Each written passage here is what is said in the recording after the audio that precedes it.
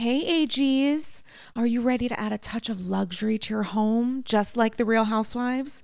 BCC Villa Rosa. Introducing Home Threads, where style meets comfort for the ultimate glam experience. Picture this. Chic furniture, one could even say chic c'est la vie, that mirrors the elegance of your favorite housewives' mansions. With exclusive designer collections and a curated selection, HomeThreads.com has everything you need to make your space as fabulous as the housewives themselves, and always at the best value. Unlike Joe Gorga's initial attempts at windows, perhaps.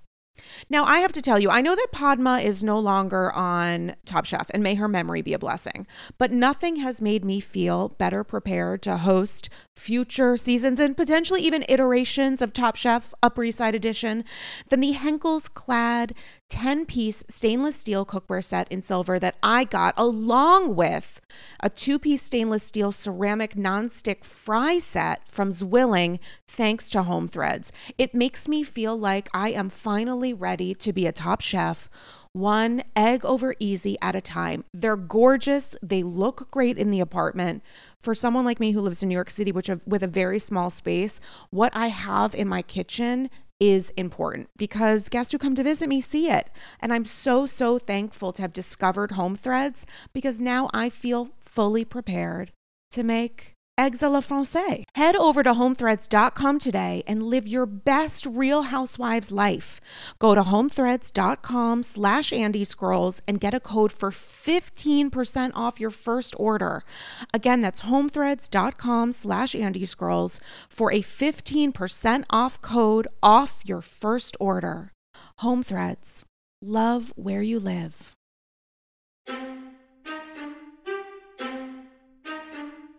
I don't know that I prefer dogs over people, but I'm always ready to take a bitch for a walk. So inappropriate. I was so in mood, and then I'm like, okay, hold on. Okay. Take a moment. Everyone's deserving of the comeback they're willing to earn, but clap back at me and you will get burned.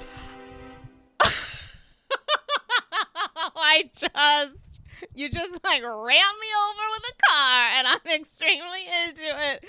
You guys, it's Andy's Girls. It's episode 224-ish. That might be the single best tagline that someone has done 200 plus episodes in. And the performance of it was A++. So I am extremely here. I am very here for the guest that I have on today's app. You know her as the co-host of Daily Blast Live. She also hosts the podcast and social media show Comeback with Erica Cobb. And I am already ready to say come back to Andy's Girls, and we're only just beginning. Erica Cobb, welcome to the People's Couch. Oh, I am so excited. Like, I am just like, you don't even know. I was like, okay, this is a certified Bravo-holic. Stepping into the sacred space of royalty. I am so happy. Thank you. I'm honored to be here. I am honored to have you. We just do need to tell the listeners that you have a home studio that is the most beautiful setup, like literally and figuratively the most beautiful setup I have ever seen for a podcaster. And I really need to talk to my people. And by people, I mean myself, because holy crap, it is. How would you describe this to an AG? I mean, the visual of it is luxe, and I mean, my God, just gorge. I appreciate it. Yes, so this is my sacred space in my home. It's my home studio. I have a background in morning radio, so I'm used to like every couple years not having a gig, and I said, I am going to build this studio in my home so that I can work from anywhere.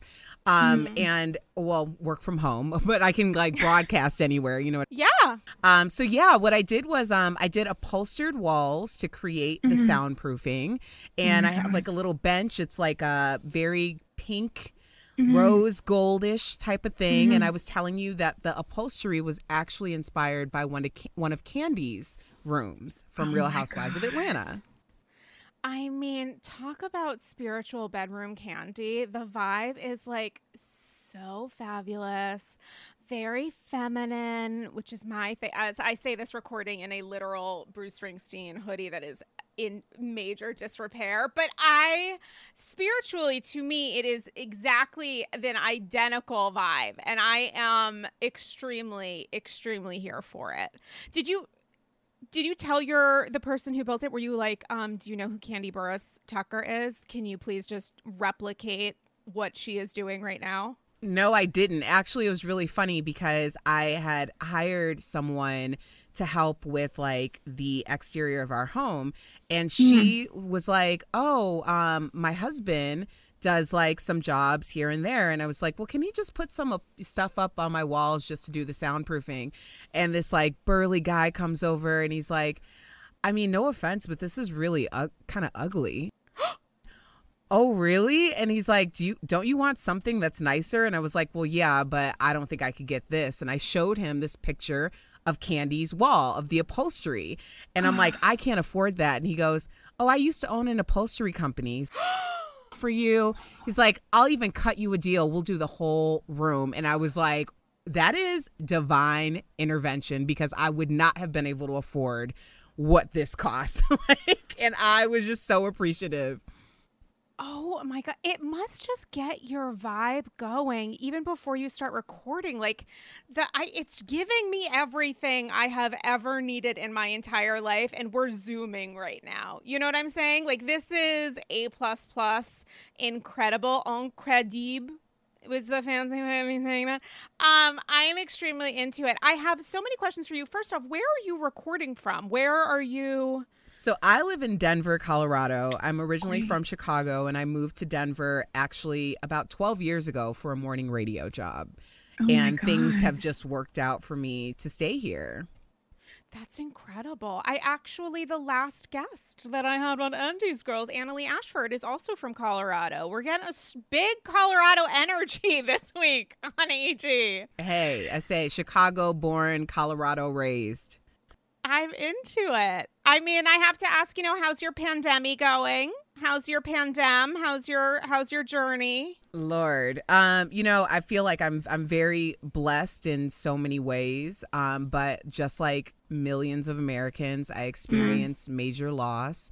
I have a couple of relatives and friends who were here at the beginning of pandemic, and they aren't here any longer.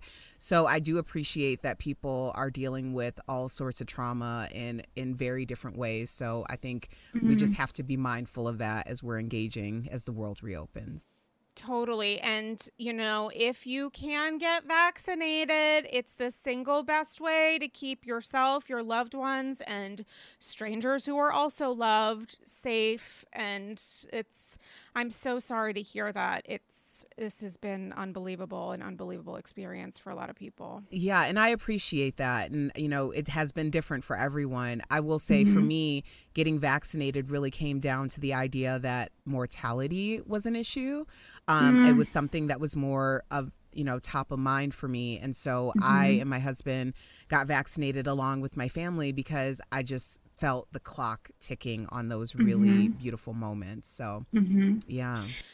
Amidst so much chaos and, trauma, truly, what have you found has helped you escape or reconnect? Because we're so isolated right now. And even as, I live in New York City and things are starting to open up again, and, vaccinated levels could be bigger, but people are really able to get access to the vaccine. And so we're trying to figure out this modified new life. It also means that things that we used to love before COVID may not land the same way after. Is there a way that you have been able to do your own self-care, something that's either new, just begun during COVID, or something that helped you before and is maybe helping you in a different way now? Is there something that you've been able to really kind of rely on for relief? Yeah, I really dove into the creative element because when I'm creating, that's when I feel like I have the most control. And over the past year, we have just been stripped of a lot of the things that we were in control of. So I spent so much time in my studio. But I also really made those connections with people that I wasn't connecting as deeply with, meaning like my siblings who were all over the country, and just making that time. And then also being so intentional when we finally were able to get together about like, okay, well, my younger brother just moved to Washington State. Like now he gets Easter, this is, we are always going to have Thanksgiving. My parents are going to have, so we were just more intentional about things. And I think by planning that way, it gives us something to look forward to, whereas the past year and change, we just haven't been looking forward to things. I mean, I have to say, shout out to my friend James, who is coming to town. He lives in LA, and no pressure to James, who also happens to be an AG, but I am building like a hair appointment, cut, color, where are we going to do outdoor dining? Is there outdoor music? Where I have not actually done a social experience since pre-March 2020. And again, no pressure to James, who's 100% listening because he gives me feedback on every episode. But I mean, I am very excited. Like, I haven't gotten a manicure. I used to there are two things you can get cheap in New York, flowers and mani-pedis. And I have not gotten my, $24.95 delightful, terrific mani-pedi in, well, this is a crisis Bethany, launched for really important and impactful work that she's doing, but it also is related to my toes.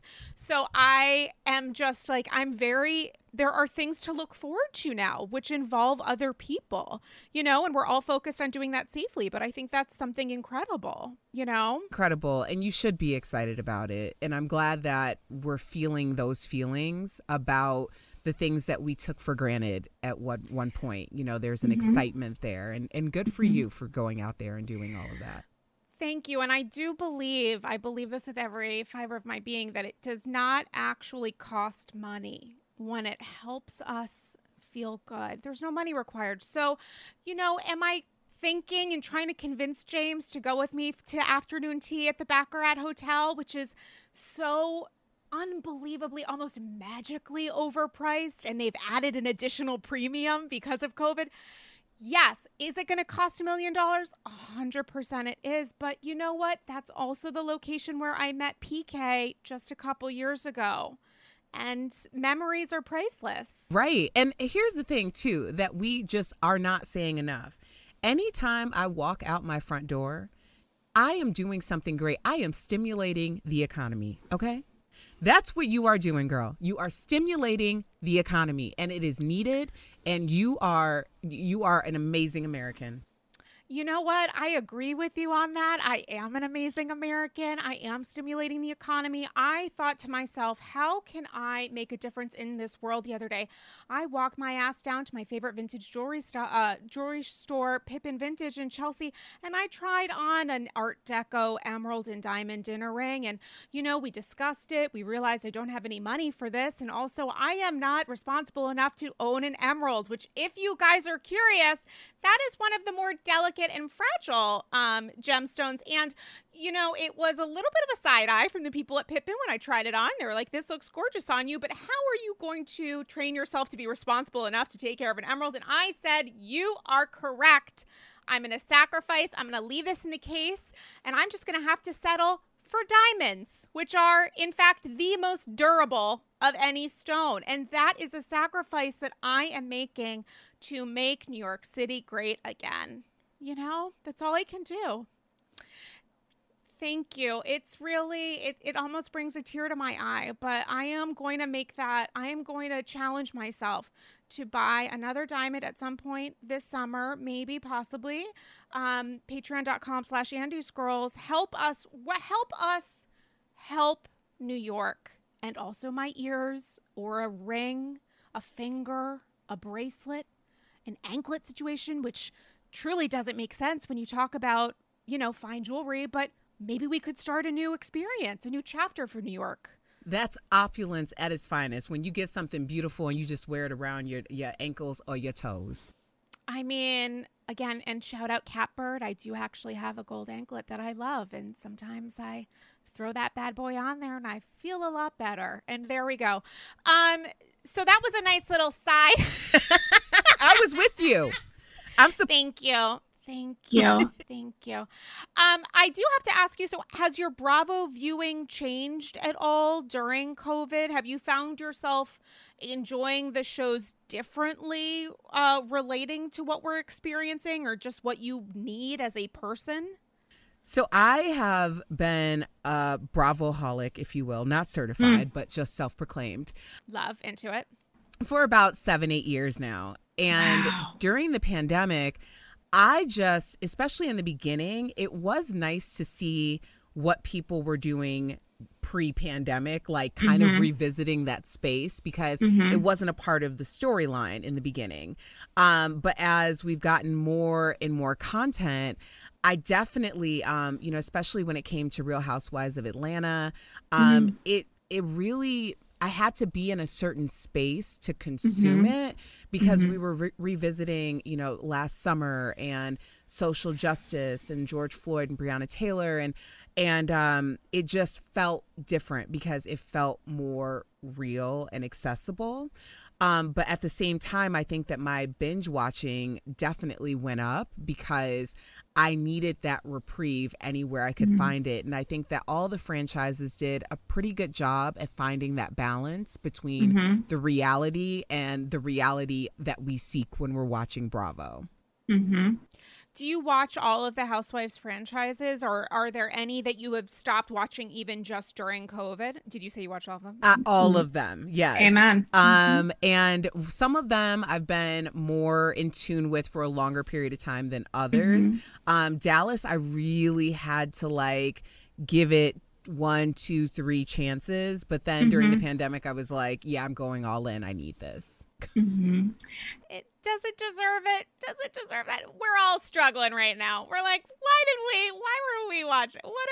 What's happening here? Why doesn't anyone know? Why does literally zero people understand what this show is supposed to be, or why are they all there? I mean, a real crisis of confidence over in Texas, somewhat unnecessarily. But we really, you could just have Tiffany Moon, Mama D, Deandra's gonna go either way. Those 3 are really what's bringing the show. So I just kind of take it, for what it is. Yeah, it is something wild when you're watching a subpar season and then the cast makes it worse online. Was it not bad enough what we were watching? Wasn't that punishment? Now you're saying these terribly inappropriate things to each other, making me feel worse about an untenable situation, which is the artistic disservice that they're giving to us each week. Could we not just have one of these things? Did we really need to BOGO with this? I mean, if there was a promo code and it was feeling shitty, I feel like that is what was applied to our experience as content creators alone. My Lord, I can't. Can I ask you a question? It's something that I selfishly like to ask people their first time, and hopefully this will be your first of many. I can already feel it. I'm very into this energy, very into these vibes. There's a question that I like asking people because I think it's a little bit of a window into how someone sees themselves or how they are connecting to the shows that they watch. Is there a spiritual housewife that you connect with? It doesn't necessarily need to be your favorite housewife. It's someone that you see yourself in, or someone who behaves in a manner that you connect with, possibly as oh God, I want this to be a teachable moment so that I don't live a life like person X, Y, or Z. Is there someone that kind of comes to mind that's been your spiritual HW? I think that's kind of a trick question because I definitely, in terms of veterans, Candy Burris Tucker, is like my spirit guide. Like I love how she can take anything and make it into something successful and beautiful and vindicating. But over the past few weeks, Ebony K. Williams is sharing that space because Girlfriend came in, talked about her fiance and her fiance breaking up, hiding her car from the repo man, her FICO score. Oh my God. Like her issues with employment, like her situation with work. And the whole time, even being a Hooters waitress, I was like, I check all those boxes. She is me and I am her. Like my whole brand has come back. So I'm like, yes, I am all about being very forthcoming and putting all your stuff out there, controlling the narrative so no one can construct this like 2-bit narrative for you. So I am feeling her as well. Now I'm a hybrid of Kandi and Ebony. Ebony is such an interesting case because she came in obviously immediately connected with Leah, and it's sort of a benefit to them both that they're united, especially because they're part of this like new generation of housewives on New York. But she handles herself and thinks so differently from Leah that I wonder if there will be a crisis point at the future when they're different ways of even connecting to people become a little tense. Just even in how Ebony was speaking with Ramona, she understood that Ramona was full of shit. She knew that Ramona was lying, but that wasn't the purpose of her having conversation with Ramona and asking questions. She wasn't thinking, how do I shame this person? She was thinking, we got the answer we all knew was right. What's the truth underneath? Versus Leah, who was like, shame, shame, shame, which PS, very connected to Leah in that sense. I'm like, I totally get you there. I could not let the mouse go in that context. But they do have a very different way of looking at things and reacting to people, which I think is really, really interesting. Yeah. Well, first of all, let the mouse go. Okay. Let the mouse go now.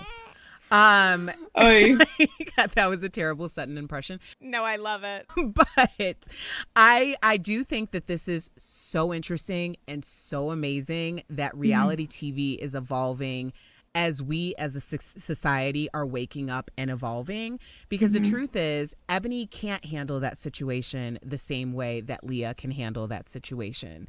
Leah is in a situation where, one, she has at least a year of history with these women, but Leah's also white. And as much as people don't want to talk about race, even though it's like impossible not to, especially what's happening in the world right now. Of course. Ebony can't come on and be about it and coming for Ramona like that.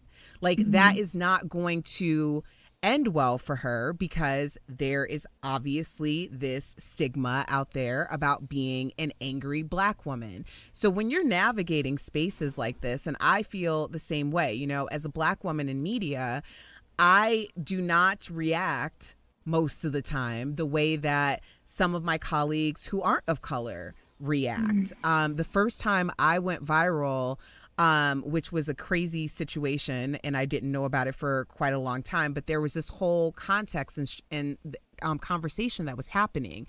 And it was because I was in a debate with a white male colleague. And although he elevated his voice and I didn't elevate my voice, he kept referring to my behavior as heightened. Like I was upset.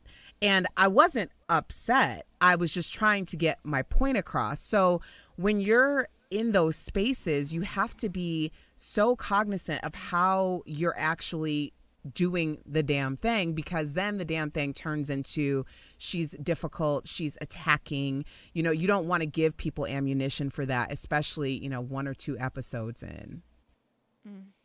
It's the weaponization of emotion that is, I would think, it's essentially impossible to navigate, because when you have a relationship with someone or you're meeting new people and you're a new housewife on the show, you're the first full-time Black housewife on The Real Housewives of New York, and you know the parameters that have been set by like society, plus the fact that you're with a very specific group of women, i.e. Ramona, that is such an obstacle, especially when you're on reality TV, where one would think there's so much value in expressing how you feel, but it's such a complicated dynamic that white women, and specifically white housewives, will never have to deal with. It's just not in the same way. Just honestly not in the same way. Right. And I appreciate the fact that Leah is so adamant about it. You know, she really is earning her allyship. And I know I've been in situations where I may not have been as, you know, demonstrative about saying or defending whatever the conversation was, but I might have a girlfriend who is white who is completely about it because she's exercising a form of her privilege by being like, no, it's actually more than that, and knowing that there isn't going to be the same ramifications for her that there are for me. So I almost see it sometimes as like a team effort, you know, like let's use what we can, because I'll just, you know, talk it to death. But, you know, I try to like maintain some sense of composure.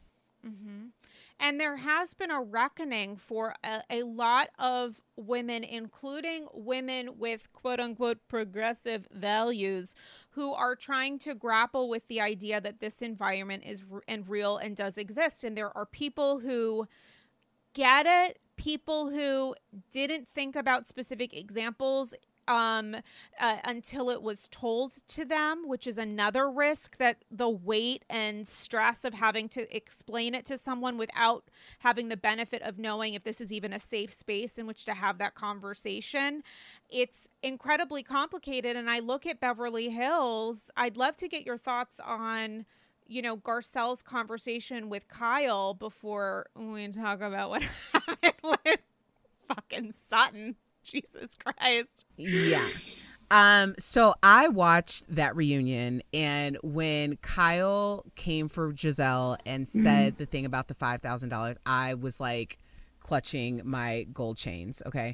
I was like, no, this is not happening right now. Yeah, it was tough. It felt like a lot, and it felt like it was the only thing that she felt comfortable saying. And I do actually believe that she would have said it to any of the other women. I think that if she had that. But I was also like, I'm very proud of how Garcelle and Ebony are navigating these spaces, because you don't want to be, you know, the person who's correcting people all the time. Like, that is not fun for people, okay? They aren't doing it because this is like the way in. They're doing it because they have to be able to sleep at night. And when somebody says something real sideways and you feel some type of way about it, then you have to at least have that conversation. And that was a teachable moment. But I also was like, Garcelle, girl, why didn't you pay that before you left? You knew that stuff was going to happen. Like, man, no. No, if that were me, I would have been tracking down, even if they told me like, okay, we're going to send it, all the information to your house. I'd have been like, no, here is my credit card. I am paying this tonight. Where is my receipt? Because you already know. She slipped a little bit. She slipped, but I bet you it's not going to happen again. Wasn't it though also, was it a silent auction? No, it was an auction because we saw it play out. I don't know, if I was in like a weird position, this is just because I'm, I guess, an asshole, I wouldn't be, I don't know, if I'd be like, do I really need a trip with like Kyle? Do I really need to be bidding for this? But of course, you know, it's a charitable event and it's great. And Garcelle was showing that she was the bigger person. And I do agree with you. I think that Kyle would have used it regardless because she wanted to weaponize it. But what Kyle didn't understand was, even if that was the case, your intent doesn't matter if the impact is far greater. And what Garcelle was explaining to her was, I want to know, would you say this to somebody? Would you say this to a white woman? I want to know that. But you also need to understand that regardless of your answer, it still adds a layer of complication to this stereotype that, I wrote down because I thought it was so interesting when she said this, and I'm extremely confident that I don't have it anywhere near me. But when she was talking about Garcelle discussing how to her focus on internalizing anger and how she's trying to work on no longer doing that because she understands that's the harm that can do to her spirit. She said in relation to a stigma associated with anger and the quote unquote angry Black woman, she says, "We haven't claimed it, but we have been labeled with it," which I thought was such a powerful way. I mean, language is everything. And as soon as she said that, I was like, geez, that is unbelievably complicated. And you're talking about this on a reality show. Like these are really real topics that we're discussing over brunch, Right. But see, that's the thing. If these women are going to come into our homes every week and say that they're a friend group, I would expect that friend groups are having these conversations. Now, is it very uncomfortable and it's got to be like a crazy space to be in this climate? Yeah, because everyone's afraid of being canceled. But I don't think that Garcelle could have gotten that point across without asking Kyle that question directly. And the truth was, Garcelle was hurt by that. And that's how she felt about it. And if that's how she felt about it as a quote friend, you have to be open to engaging with your friend to say, yo, I messed up. Okay. Like I never even thought about that, but you know what? That's my bad because I need to think about things that maybe aren't in my realm. I need to be empathetic because the truth is Garcelle is constantly having to be empathetic and maybe turning the other cheek and letting things roll off her back on a regular basis because she's was the only minority in the group. So I think that this is a very teachable moment. And I actually liked the way that it was handled to a point. I thought that can I get the tomato salad? It was like a little like, I'm looking at editing like, is that how that went? Because that felt a little forced. But I'm glad the conversation was had. Yeah, it's something that Brian Moylan talks about on in his book, which just came out, The Housewives, which was like unpacking all things Real Housewives, the beginning of how these shows were created, how they're handled behind the scenes. And it's something that production and the network really love, which is making sure that there are these real moments in quotes in the middle of incredibly complicated conversations. So it's like the server didn't just wander by, like there was somebody telling them to go and like this is the moment to do the thing. And I personally always love hearing what they order. I am one of those people where I'm like, I want to know exactly what you are about to eat or have a bite of before you start screaming. Like I do want to know what kind of avocado salad that is. Yes, thank you so much. And what's on the side? Perfect. Thank you. So that I know when I stalk that restaurant, next time I'm in LA, I'm going to get whatever the fuck they were ordering so that I can feel very connected to this journey. I feel you, but it's also got to be tougher for you when they never get to the eating part, because sometimes that happens and you're like, you just wasted all that food. Nobody left with a doggy bag of nothing. No, they just go straight. And it's like, did they know that was going to happen? At that point, don't even look at the menu. Be like, give me something on the left because I know I'm never going to see it. I'm going to sit down, start talking to Kyle, and who knows where this will go. And maybe we'll skip the food and go straight into like a bottle of champs or something. Like or God forbid, no, Kyle doesn't drink champs. A tray of margaritas, and we'll see, like a little salty, a little on the rocks, but little bit of a zest there too.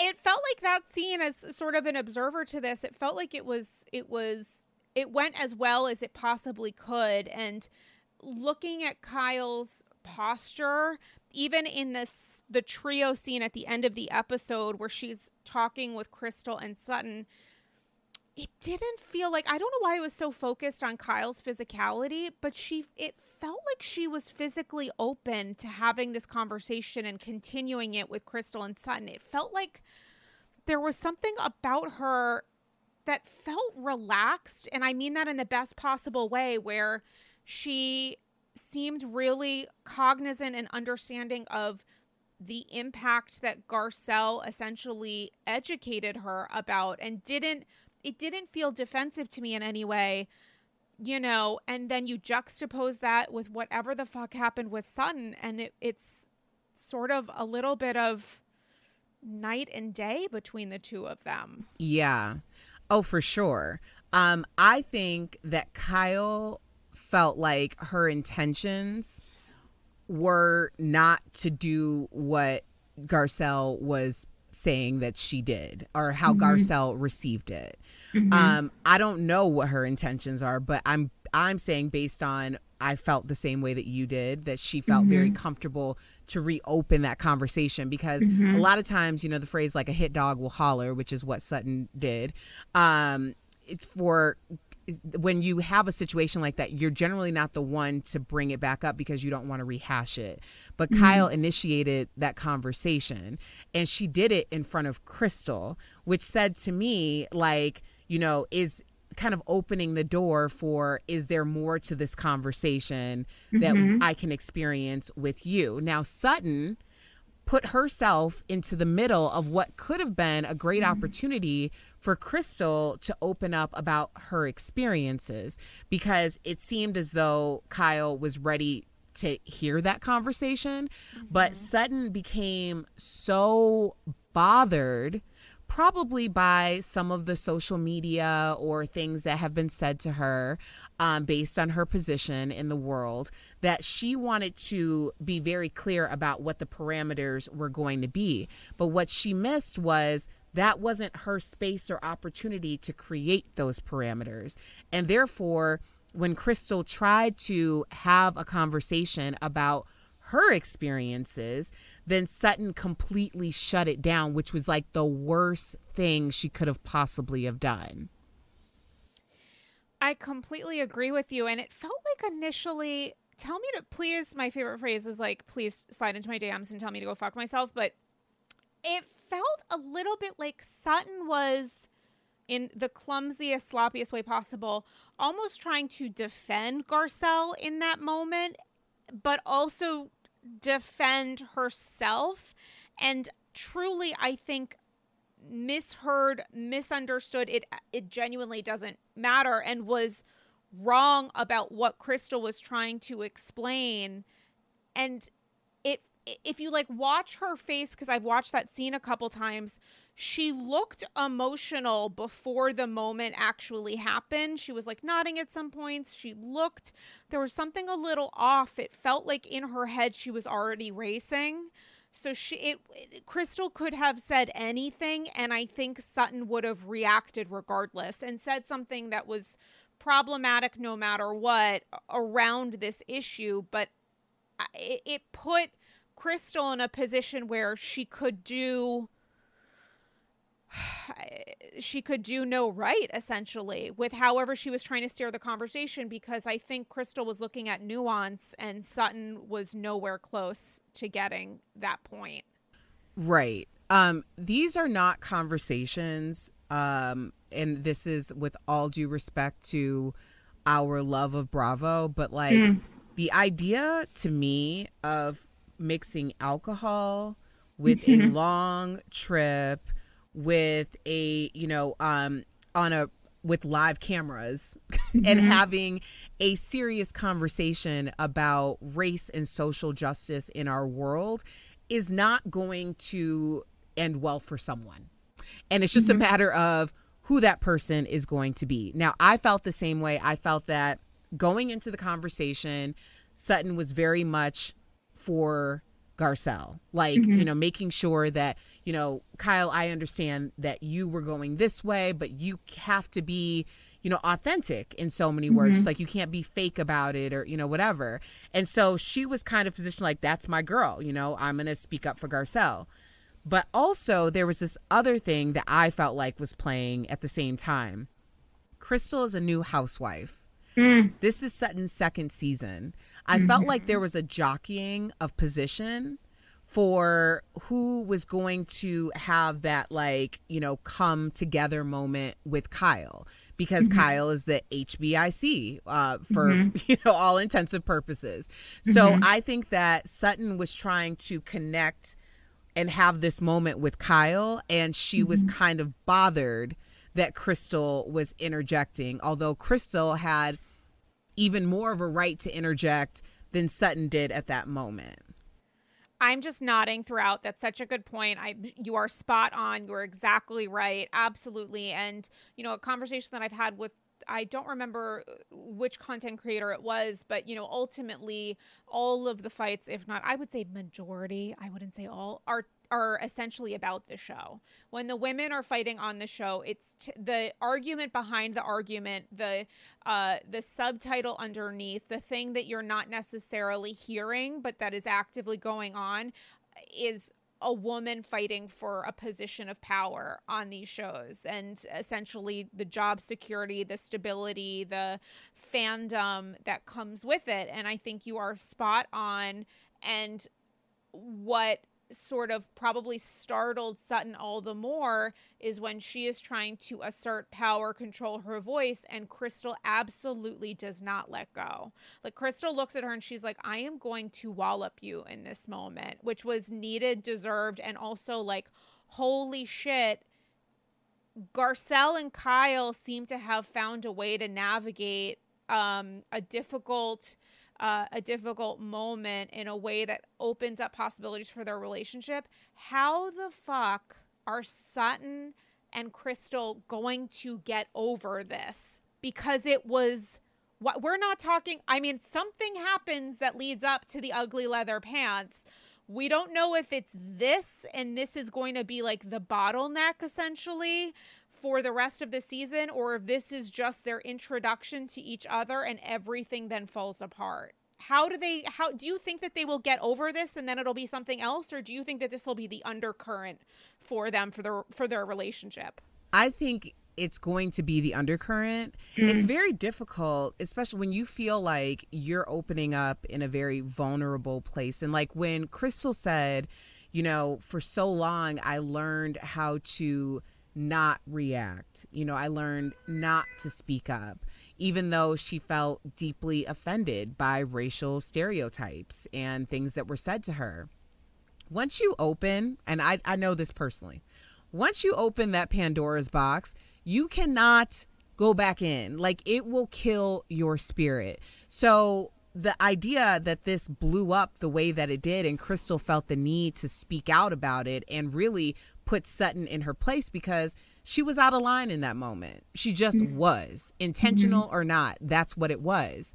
And so at the end of the day, for me, it would take me quite some time to trust that person, just because you have to get to a point where you're like, okay, is this a moment, or is this the defining moment? And when you have a new relationship with someone, you don't have the privilege of really being able to have the totality of a person and bring it down to the sum of all their parts. You're only working with what they've given you. And right now, Sutton gave her something that was kind of crappy, like very crappy. It's wild. And yet they have handled themselves on social media,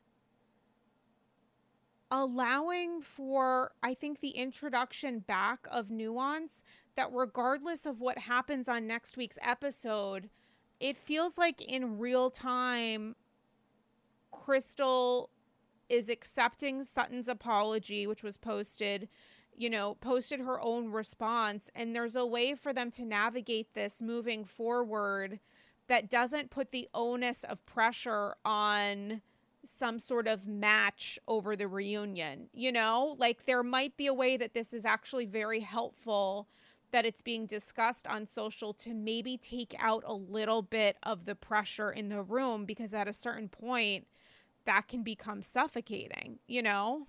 Right. Yeah. And I also think that there's been this interesting mix of people who are really following these shows. Like, it's very much like, oh, I love that we're bringing real life reality into these reality shows, that we're representing something different. You know, we actually have representation for women of color in all white casts. Like, all of these things are happening, and there are people who are like, yes, this is great. And then there are people who are like, this is tokenism. You know, I don't need a race lesson. And then there are people who are just like, I just want to watch this show, you know, and disconnect the way that I'm normally doing. So I think that in order to kind of bring it all together in a way that feels palatable for people, I think this was the move that was made.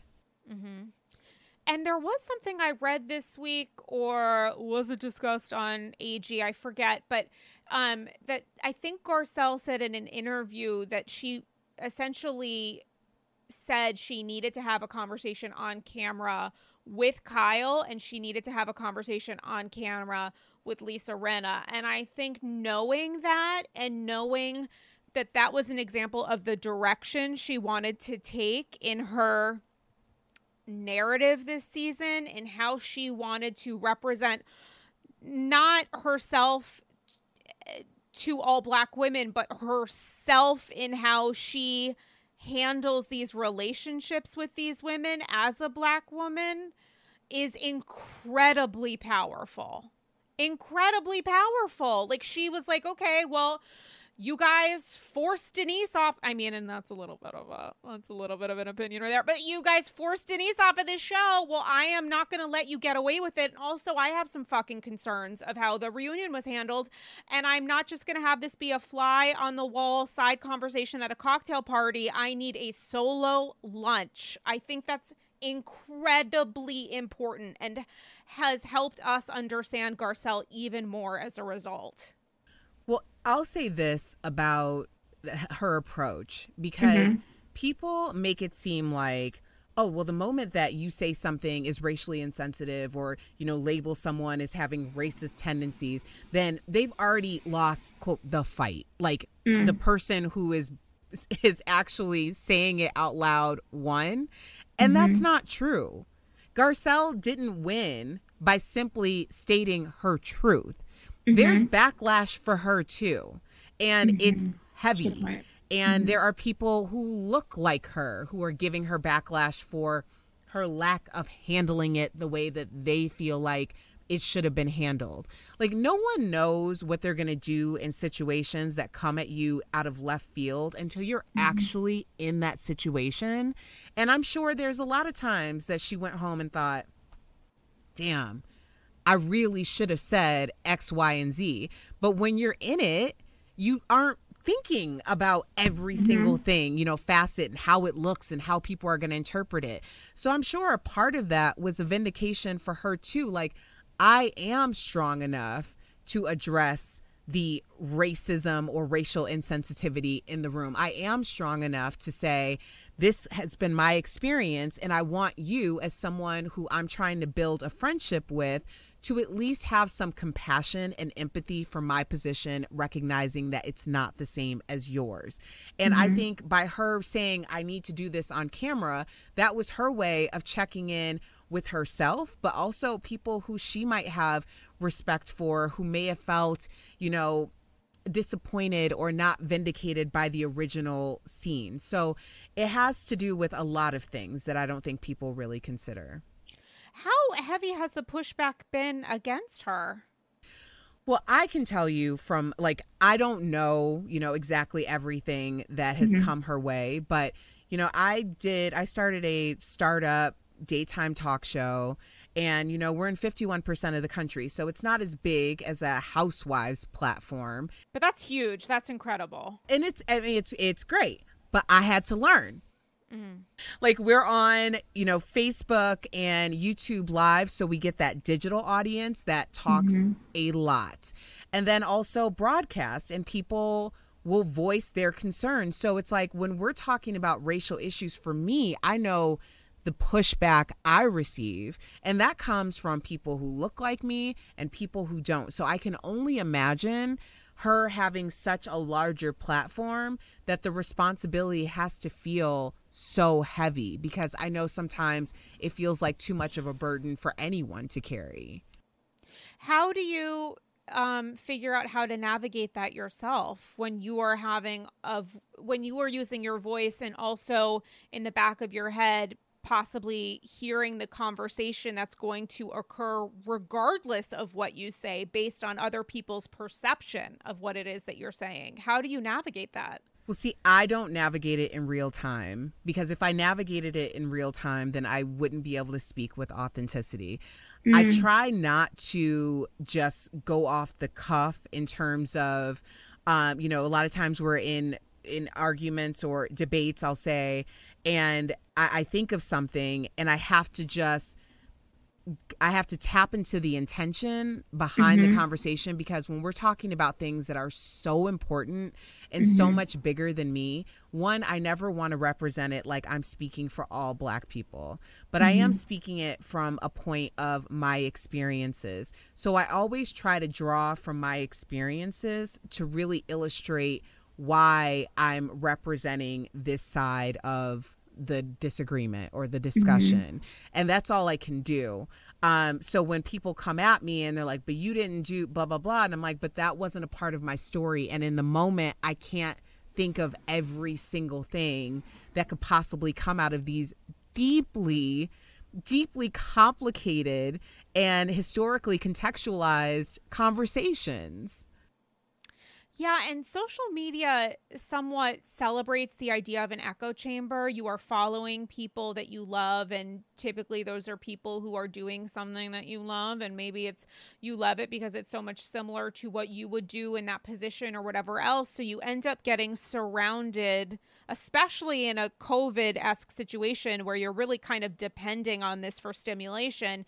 You get surrounded by people who potentially think, regardless of whether they look like you, they are possibly communicating in a way that you connect the most with, likely because it has something to do with an agreement that you feel about what they are saying.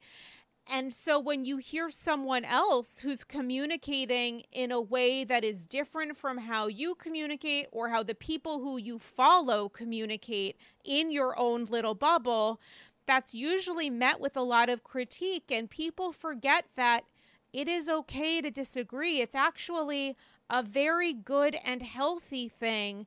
And when you take away that ideal, or that idea even is more a better match, what are you surrounded with? What are you then listening to? Are you just trying to listen to yourself? Like, how is that interesting?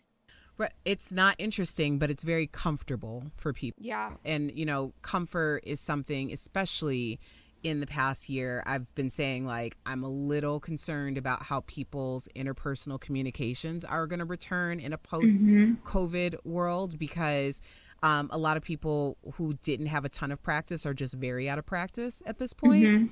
In terms of echo chambers, I always find it's such an interesting walk, right? Because I'm a Black girl from the west side of Chicago, but I went to, from like 4th grade on, I went to a junior high and, high school where I was one of like a handful of Black people. So I went from a predominantly Black neighborhood to a predominantly white neighborhood.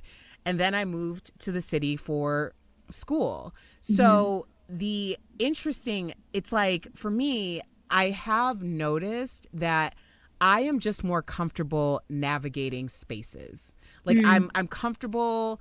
I had to find a comfort everywhere I went, because if I were going to really fall into my discomfort in some of the situations, I wouldn't have been able to be effective. I wouldn't have been able to communicate or learn from those experiences. But that's what I'm seeing, is like a lot of people are just very uncomfortable being around people who don't think exactly like them. And I think in these situations, everyone's scared of being canceled. But for me, I'm like, when you think of people who have really been canceled, there has been a long-standing pattern of behavior. The smoke has always been there, and then one day you wake up and the whole house is on fire. And people are tracking back like, it was smoky then, nobody said anything. It was smoky back then, nobody said anything. So I think that people should be less concerned about being canceled and more concerned about living in their best intentions and maybe listening once in a while. Because if you notice how a lot of these things go left, it's because someone wasn't actively listening. They were just talking. And when Sutton did that, had she just taken one moment to listen, something in her mind would have been like, oh, now's not the time. You know what? I'm going to get her tomorrow when we're doing mixers and she says something about 80s music. Then I'll go ham on her. You know, like, not about race. Like, I mean, it's the difficulty when perception meets at the intersection of defense and sort of an allergy to vulnerability. It's like the perception of what is being discussed is often wrong, and then that meets up with your own God-given defenses related to whatever you have experienced or however you feel like you've been done wrong, and that is a really difficult recipe that's not going to end well for anyone. It certainly will start by not ending well for that person who's not able to contextualize, and it absolutely won't end well for the people who are surrounded by that kinds of energy, because you never then get to have the convo. I said this on the last AG, but it's really stayed true for me that I am a little uncomfortable with the idea that the rest of this season, when it comes to this moment in this conversation with Crystal and Sutton, that it will always be, or seemingly will be, discussed through the lens of when Sutton exploded, and not the fact that Crystal was about to share her own experience and truth, and will never get the purity of that moment back, of a woman standing up and saying, okay, this has been my experience. This has been what's happened to me. It's the Sutton narrative of it has sort of soiled this moment and then gets housewifeified, you know, because this is a very specific kind of show. We know, we have an idea of how this will play out from a conceptual point of view, and it's going to be a little difficult. It could end up being a little clunky as a result. It's true, because like I said earlier, it's like when someone violates that trust, like you were to be vulnerable and that was violated before it could even start, then that's going to take a long time for someone to really get into the circle of trust. But it's also going to take some time for certain members of the audience to get into that circle of trust. And I think at the end of the day, Sutton kind of came across as someone who felt very comfortable in like being Garcelle's friend, advocating in that way, you know, kind of getting buddy with her. And I think that she might have taken some liberties based on that comfort, and that came back to bite her, because even if you're trying to be a great ally, there's still a space that you kind of have to navigate and exist in. And for Sutton, she just crossed that boundary. Like, it wasn't enough to be there for Garcelle in that moment if you're not listening to what's happening on this side with Crystal. I completely agree. And how do we juxtapose that against what happened with the Jersey reunion part 3, where there was no perception of any moment of Teresa or Jen trying to understand what Marge experienced, where it was truly only, we would like to somehow amplify our perception based on really outdated and misogynistic ideas of even what sexual harassment means, and we are happy to celebrate our weaponization of it while showing that we are better as women. We are better protectors. We are better defenders of ourselves.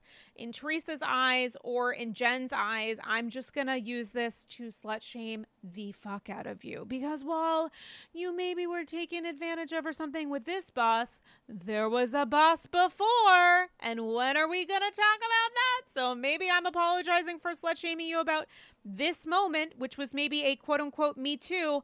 But what about that yes and also that you write about? I mean, there is a different kind of tension and narrative that's happening in Jersey, and I think it comes from such a lack of curiosity that is maybe connected to like Sutton's instinctive lack of curiosity in learning or something else.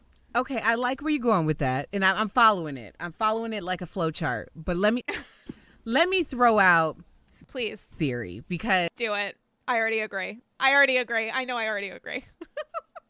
So you notice with Marge and Jackie. Mm-hmm. Marge and Jackie are talking about protecting their careers. Their careers were their first babies, right? Mm-hmm. Mm-hmm. With Teresa and Jennifer, their first babies were their first babies, right? Yes. So they're protecting the home. So it's interesting to me, not surprising, but interesting, that Teresa doesn't see the correlation between the Marge and Jackie trying to defend what they worked so hard for and trying to maneuver and navigate that space, although they have been violated and they never should have been in that position, with her situation with Joe, because her ex-husband dogged her, misogynistic to all hell. Yeah. We know. I mean, even if she never caught him, he was cheating. Okay. 100%. He had 100%. zero respect for her and would do it on national television every time he could get, and she would defend him to the end. So how do you not see that we all, it's almost like when I say, I'll say infidelity, like everybody wants to talk about who slept with who. Like, don't you know there's financial infidelity? There is, like just the cloak of silence infidelity. There's all sorts of infidelities. So when it comes to violations in the places that you have held most protected, there's all sorts of ways that can go down. And we have to have empathy. We just do. The comparison of the first baby is so good and so spot on. That's exactly what it is. And they just skip over it because they don't understand it. And I just feel like they're both very, I don't even know what there's a complete lack of curiosity that I see in both Jen and Tree that I think unites them together into this like very wild frame of reference that they've maybe both experienced and both pulled on from their lives that does happen to be super outdated and wild. And then you compare that to whatever Jen and like, I feel like Teresa and Jen are not hearing or listening to Marge and Jackie, who in this context, I do think were listening to what the other couch was saying and just happened to be super fucking horrified. You know what I'm saying? Like, right. Well, I think that with the Teresa and Jennifer situation, they both really understand the assignment.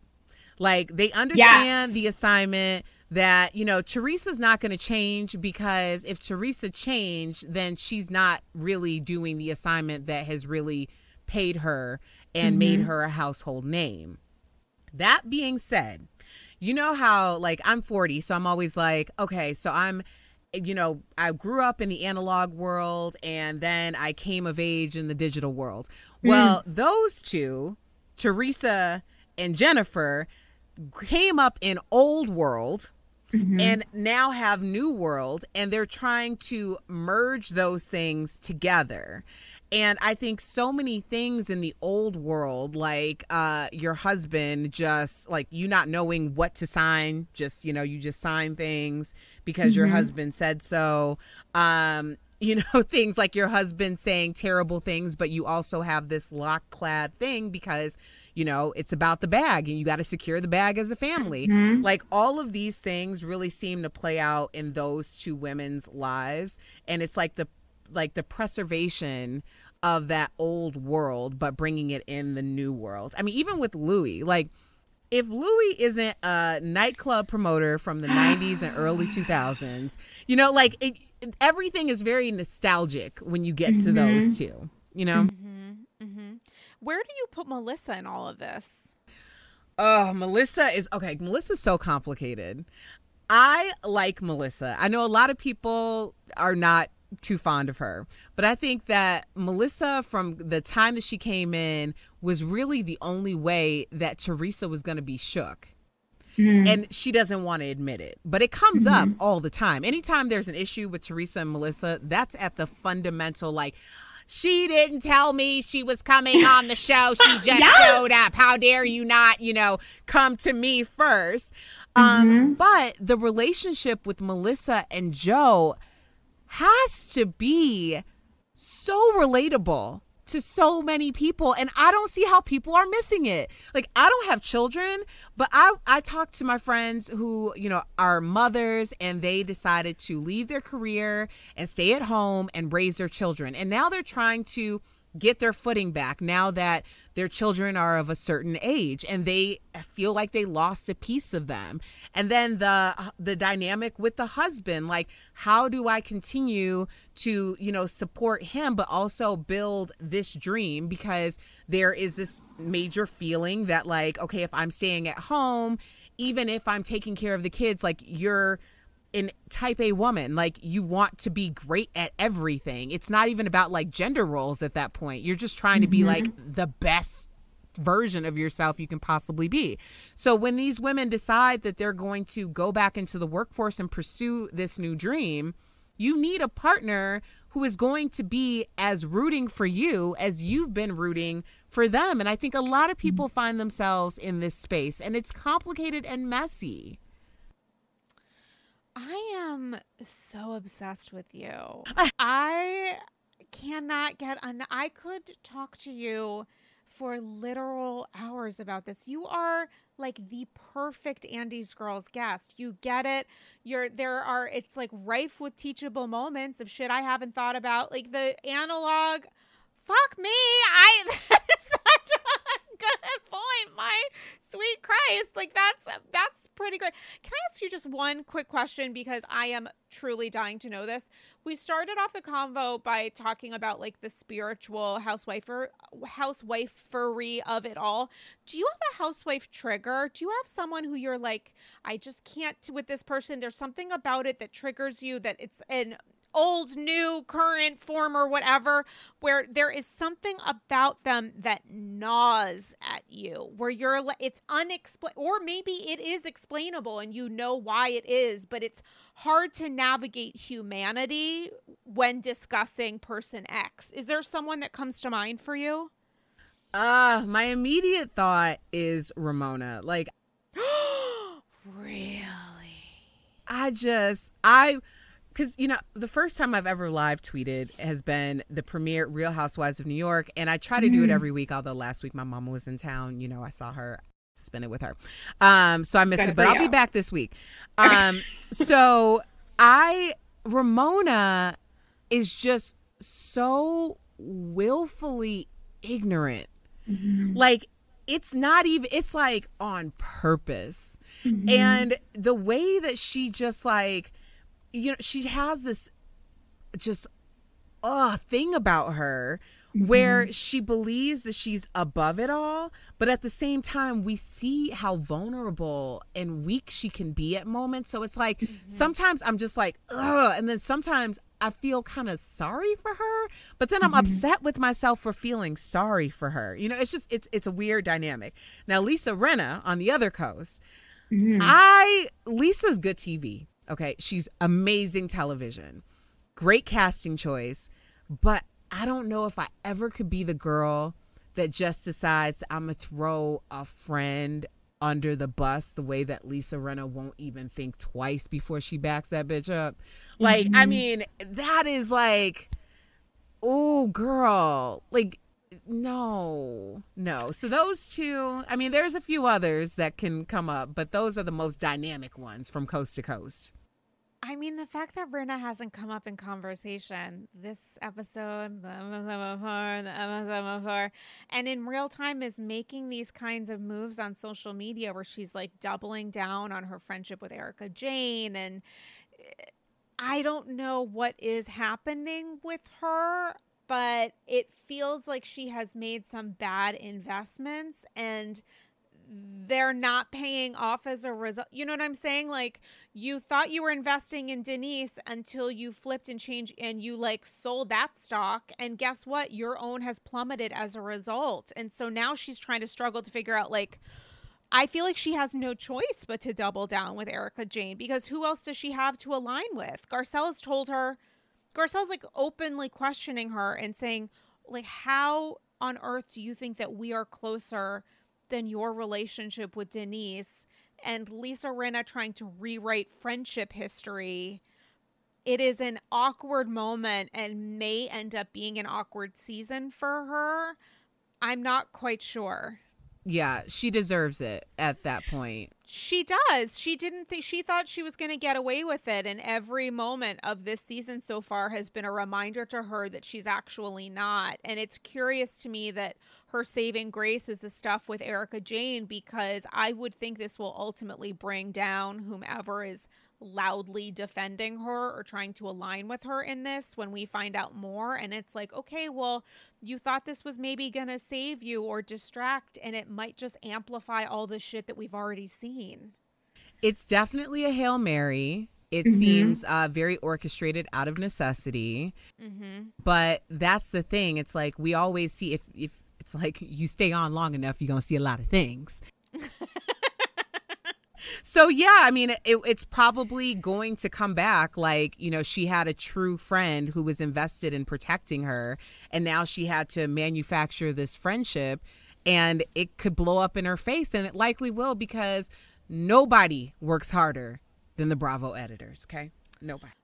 Nobody. And shout out, by the way, to Ramona Singer, who took to her Instagram stories this weekend to show her brunch, her meal that she was having people over to the world, and said, and I quote, "I'm having, essentially a diverse brunch with people of all ages and sizes," is what she said.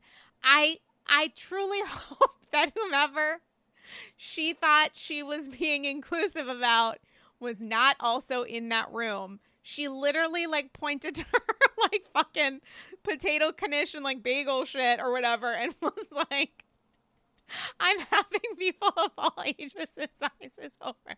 I mean, it's like, do you recoil or do you cackle? I do a little bit of both. See, this is what happened, right? Sonia was like, "Look at the diversity of my fish in my pond. I have a blackfish." And Ramona was like, God. "Hold my purse. Look at the diversity of my dinner table." Truly. Shapes, colors. Can you imagine saying, "I have all shapes in my house right now"? And she's like, "Look at me. Like, I am such a good person. I let them through the door, even though they look," and you know, in her head, she's like, "Even though they look that way, I still let them in. And now I'm going to say it's because I'm great." Ramona, what the fuck? It's why she will always have job security, even when she won't. There will always be a path back for her, because you can't write this at a certain point. It's so warped. You just can't write it. You just can't write it. Listen, if I could script a conversation that would be sublime, it would be the one that we just had. I just think you are so fantastic. When I tell you you're welcome back anytime, I truly mean it. I will be sliding into your DMs in about 90 minutes, possibly 2.5 hours, to be like, "When are you coming back?" Can you tell the people a little bit about Daily Blast Live and the comeback with Erica Cobb? Yes. Well, first of all, Sarah, thank you so much for having me. I am just like, as I mentioned at the beginning of the call, this is a true honor. You are doing amazing things, providing this dialogue for this Bravo community, because we are a community, and we're very diverse, okay? We come in all shapes, sizes, colors, creeds. I love talking about Bravo. I do it on my daytime talk show, Daily Blast Live, which I mentioned airs on network in 51% of the country. But we're also live from starting at 10:30 Mountain until 6:30 Mountain every Monday through Friday on Facebook and YouTube Live. So you can watch the show at any point. And then every Sunday, I drop a new Comeback with Erica Cobb, which is my brand, my podcast. And it's really about coming back from adversity. So I went through a divorce, bankruptcy, unemployment, and I bring in people who are testimony teachers about their own life experiences or people who can help you with your comeback. So I'm always happy to welcome a new comeback kid into the community. Oh my God, so great. Also, just the branding of the comeback as it being, a literal comeback experiences and stories. So good. Very into that. Gotta tell you, very into that. And how can people follow you online? I'm at Erica Cobb. That's ERICA, Cobb, COBB. On Instagram, Twitter, Facebook, all the things, Clubhouse. Find me all over social media at Erica Cobb or my online home, comeback.tv.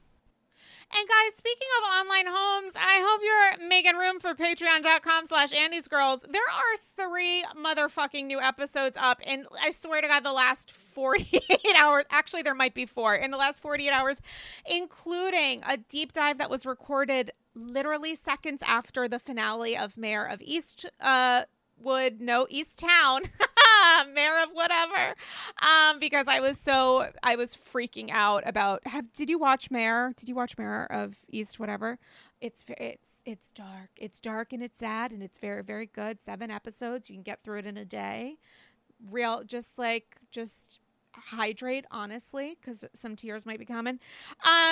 And conversation with Joe Gunn. You guys know him as Joe Gunn 90 on Instagram. We did a very deep dive of all things Bethany when it comes to her spinoffs, the HBO Max experience, ... and so much more. A conversation with Leah Palmieri from Decider.com, a Satchel Spectacular, and it was really a week for the books over at patreon.com/AndysGirls, the #1 way to support the pod. Speaking of supporting the pod, follow me on social, Instagram at Dame Galley. You know how to spell it. Dame, like that thing that I think I am, and then Galley. Rhymes with Sally. Kathy Lee Gifford told me forever ago. She's like, she was hosting an event that I produced, and so she was like, okay, so the phonetics of, and I said Galley, and she's like, Galley like Sally, and I was like, oh, well, that's what I'm using from now on for the rest of my life. So thank you so much for that. Guys, thanks for listening, subscribing, which I know you have, rating the pod 5 stars, which I know you will do. Such a pleasure. Thank you so much for coming on Andy's Girls, Erica Cobb. I'm like beyond with you. Truly beyond. I will come back anytime. You know, I'm the comeback queen. You are, and you're coming back probably tomorrow. So thank you so much for agreeing to that. This is our oral friendship contract, and Cynthia Bailey and I agree that is a binding document. So there we are. Guys, stay safe, sane, get vaccinated if you can, and we will talk to you soon. Bye-bye. Bye.